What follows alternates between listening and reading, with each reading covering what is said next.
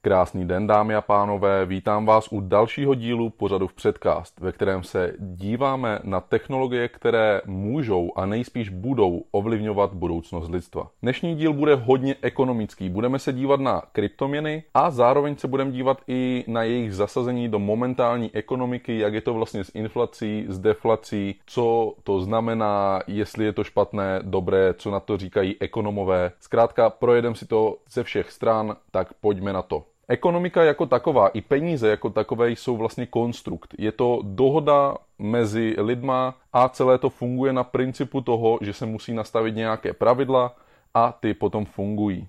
Jak už jsem řekl, jde o konstrukt, který je vytvořený proto, abychom si byli schopni s nás směňovat prostředky. Místo toho, abychom měnili dům za tuny banánů, tak máme peníze, kdy jsme schopni ty tuny banánů prodat za peníze a za ty peníze si koupit dům, případně naopak. Prostě je to jakási dohoda mezi lidma, abychom nemuseli takhle na sílu směňovat barterovy věci a vyměňovat je a mohli mít něco, co nám daleko usnadní život. Samozřejmě společnost je extrémně komplexní a komplikovaná věc. Máme tady různé vazby, ať už mezi skupinama, jednotlivci nebo celými státy. Je to prostě extrémně komplexní věc, proto i ekonomika, jakožto nauka právě o této abstraktní dohodě, o těch penězích, o tom, jak ty peníze fungují, bude komplexní věc. Ale v praxi můžeme říct, že máme nějaký balík věcí, máme nějaké nerostné suroviny, máme nějaké pozemky, domy, máme nějaké jídlo a další produkty. Prakticky všechno, co jsme schopni vyprodukovat jako společnost, tak se dá říct, že patří do nějakého jednoho balíku. Jo? A na tento balík je právě navázána ta dohoda peněz. Takže ve chvíli, kdy, já to často říkám z chleby, ve chvíli, kdy máme 10 chlebů a máme vytvořených 10 korun, máme vytvořený finanční systém, který má 10 korun, tak pravděpodobně bude jeden chleba v nějakém jako základu se rovnat 1 koruně, protože to tak zhruba bude korespondovat. Nicméně pokud začneme tisknout peníze a přitiskneme si dalších 10 korun, tak to nemění nic na tom, že máme 10 chlebů. Takže v tu chvíli na každý jeden chleba připadnou 2 koruny. Pokud bychom ovšem 15 korun dali pryč a zbylo nám 5 korun, tak je to zase přesně naopak. Na 1 korunu zbydou 2 chleby. Ty peníze jsou abstraktní konstrukt, který je jenom jaksi navázán na ty reálné věci. A s tím se právě pracuje v ekonomii. A ten konstrukt se nějak nastavuje. Jo, tady ten finanční systém, to je ten konstrukt, o kterém mluvím, se nějak nastavuje a podle toho, jak funguje, tak samozřejmě ovlivňuje vnímání lidí a jejich chování.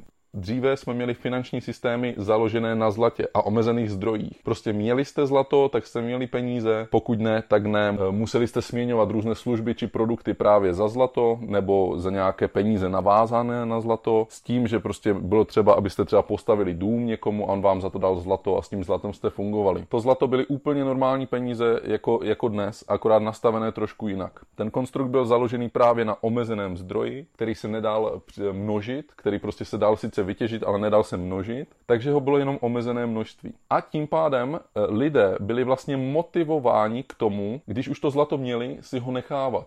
Jo? Když máte peněžní systém založený na omezené množství, tak si ho vyplatí nechávat. Protože čím víc lidí to zlato bude chtít, tak tím výš poleze na hodnotě. Jak je to možné? Protože toho zlata je omezené množství. A vy, když máte něco, co chcete mít, nechcete to nikomu dávat a ten někdo to od vás chce koupit, vy samozřejmě budete ochotní to prodat jen za předpokladu, že on vám zaplatí víc, než je normální.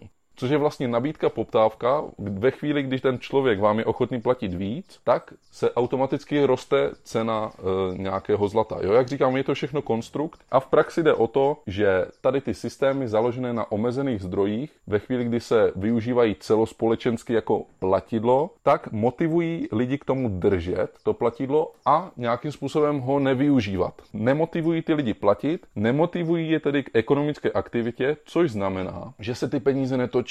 Tato omezenost právě může brzdit rozvoj, protože lidi hromadí peníze a místo toho, aby byli motivováni ty peníze vydělávat, tak jsou motivováni je u sebe schraňovat. Toto vlastně může taky vést k tomu, že lidi, kteří umí lépe vydělávat peníze než jiní, tak je shromažďují a tím, že nepřicházejí do oběhu nové peníze, tak ti lidé, kteří s tím moc neumí pracovat, jsou naprosto odstřižení od těch peněz a rozevírají se ty pomyslné nůžky mezi bohatými a chudými. A upřímně si myslím, že u tady těch systémů založených třeba na zlatě, na omezených zdrojích, pokud se na to budeme dívat v celospolečenském měřítku jako na uznané platidlo, tak vlastně víc přispívají právě rozevírání těch nůžek.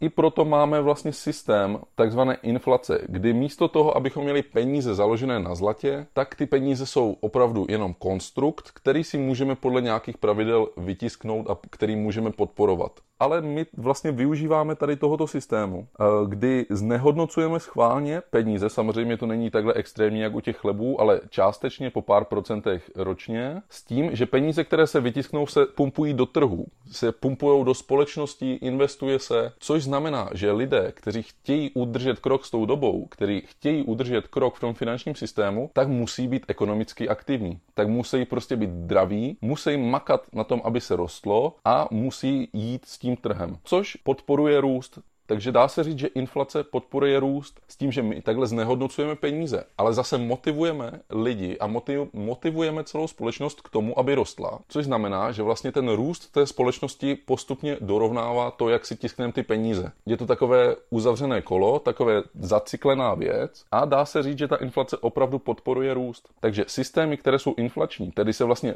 můžou přitiskávat neustále peníze, tak podporují růst. Takže pro společnost je inflace fajn. Pro jednotlivce je to ovšem závazek. A jednotlivec musí hledat cesty, jak v tom systému fungovat, takže buď to musí makat a pracovat na tom, aby stíhal tu inflaci vůbec, anebo hledat nějaké cesty, jak pracovat s tím, že naše peníze jsou inflační a hledat třeba jiné systémy, do kterých se ukryje a vyhne se té inflaci. K tomu se vrátím ještě za chvilku. Proto čím víc se bude peněz tisknout, tím větší závazek je to pro člověka. A pokud by se to dostalo přes určitou únosnou mezi, tak ti lidi by byli extrémně přetáhlí. Ono to samozřejmě nebylo by to přímo na to, že všichni budou přepracovaní, ale dá se říct, že ta společnost by byla přepracovaná, kdyby byla vysoká inflace. Je to tedy o tom najít nějakou tu správnou vyváženou hranici, tu konkrétní rovnováhu, tak jako se vším v životě. To udělat nějak tak, aby to bylo co nejefektivnější, co nejlepší a zároveň ten systém nás motivoval k tomu mít co nejlepší životní úroveň. To je právě to, v čem se ty názory ekonomů liší, kde je ta hranice. Každopádně, toto by bylo k inflaci. Bavil jsem se i o tom deflačním systému, o tom systému, který má omezené zdroje, kdy se vyplatí vlastně držet třeba to zlato nebo bitcoiny, když už jsme u kryptoměn. A tím, že je držíte, tak vy jenom čekáte na to, že čím dál tím víc lidí bude mít zájem o tady ty zdroje, ale bude jich míň a míň, protože peněženky se ztrácejí, už se tak moc netisknou bitcoiny, zlato už se taky moc netěží. Prostě je větší zájem než nárůst těch bitcoinů do oběhu například. Což znamená, že samozřejmě pokud po vás někdo chce váš bitcoin a vy si ho chcete nechat, tak vám samozřejmě musí zaplatit daleko víc, než kdybyste si ho nechat nechtěl. Že jo? Což je vlastně princip toho deflačního systému, to je princip toho, proč bitcoin vlastně roste, kdy se takzvaně vyplatí držet. Ten systém toho hodlu, kdy tím, že držíte, tak jste ekonomicky aktivní v tom, že udržujete ten systém, nedáváte do oběhu další ty bitcoiny, neprodáváte ty bitcoiny a hodnota toho bitcoinu vlastně roste, protože čím dál tím víc lidí chce koupit, ale už nemá kdo prodat. Tím, že spousta lidí drží a nechce prodat, tak je jen málo lidí, kteří chtějí prodat, spousta lidí, kteří chtějí nakoupit, což samozřejmě tu hodnotu ovlivňuje tak, že bitcoin roste. Takže, jak jsem řekl, pro společnost je za mě inflace fajn, pro člověka je závazek, ale když najde tu cestu, jak s tím pracovat, tak se může mít velice, velice dobře. A právě spousta lidí třeba věří v to, že Bitcoin je cesta, jak se bránit tady té inflaci. U těch kryptoměn, kdy ty kryptoměny většinou z podstaty věci jsou omezené, tedy nefungují tak, že si může kdokoliv cokoliv tisknout. Je tam ještě jeden aspekt, kdy je pro systém, celý ten nějaký konkrétní systém, nějaké kryptoměny velice výhodné mít právě ty holdery, ty lidi, kteří to drží, kteří prostě drží ty kryptoměny, jenom je jakoby mají na účtě a neprodávají je. A právě za to se dávají i odměny. Spousta kryptoměn pochopila, jak strašně silná věc to je a dává odměny za to, že lidi drží kryptoměny. Myslím si, že tady vzniká postupně nový trend, takzvaná hodlnomika, kdy opravdu pokud budeme sledovat ty trendy, tak můžeme hledat kryptoměny, které právě odměňují za to, že je držíme, takže peníze můžeme převést z účtu, třeba bankovního účtu, který je inflační, na účet kryptoměn, které mají omezené zdroje, a zároveň dostávat odměny za to, že jsme to udělali. Což je za mě velice zajímavý trend, Takže hodlnomika, obecně držení třeba bitcoinu, je poměrně dobrá ekonomická aktivita z toho důvodu, že na rozdíl od našich peněz, bitcoin a ostatní kryptoměny většinou nejsou tak silně inflační jako náš ekonomický systém.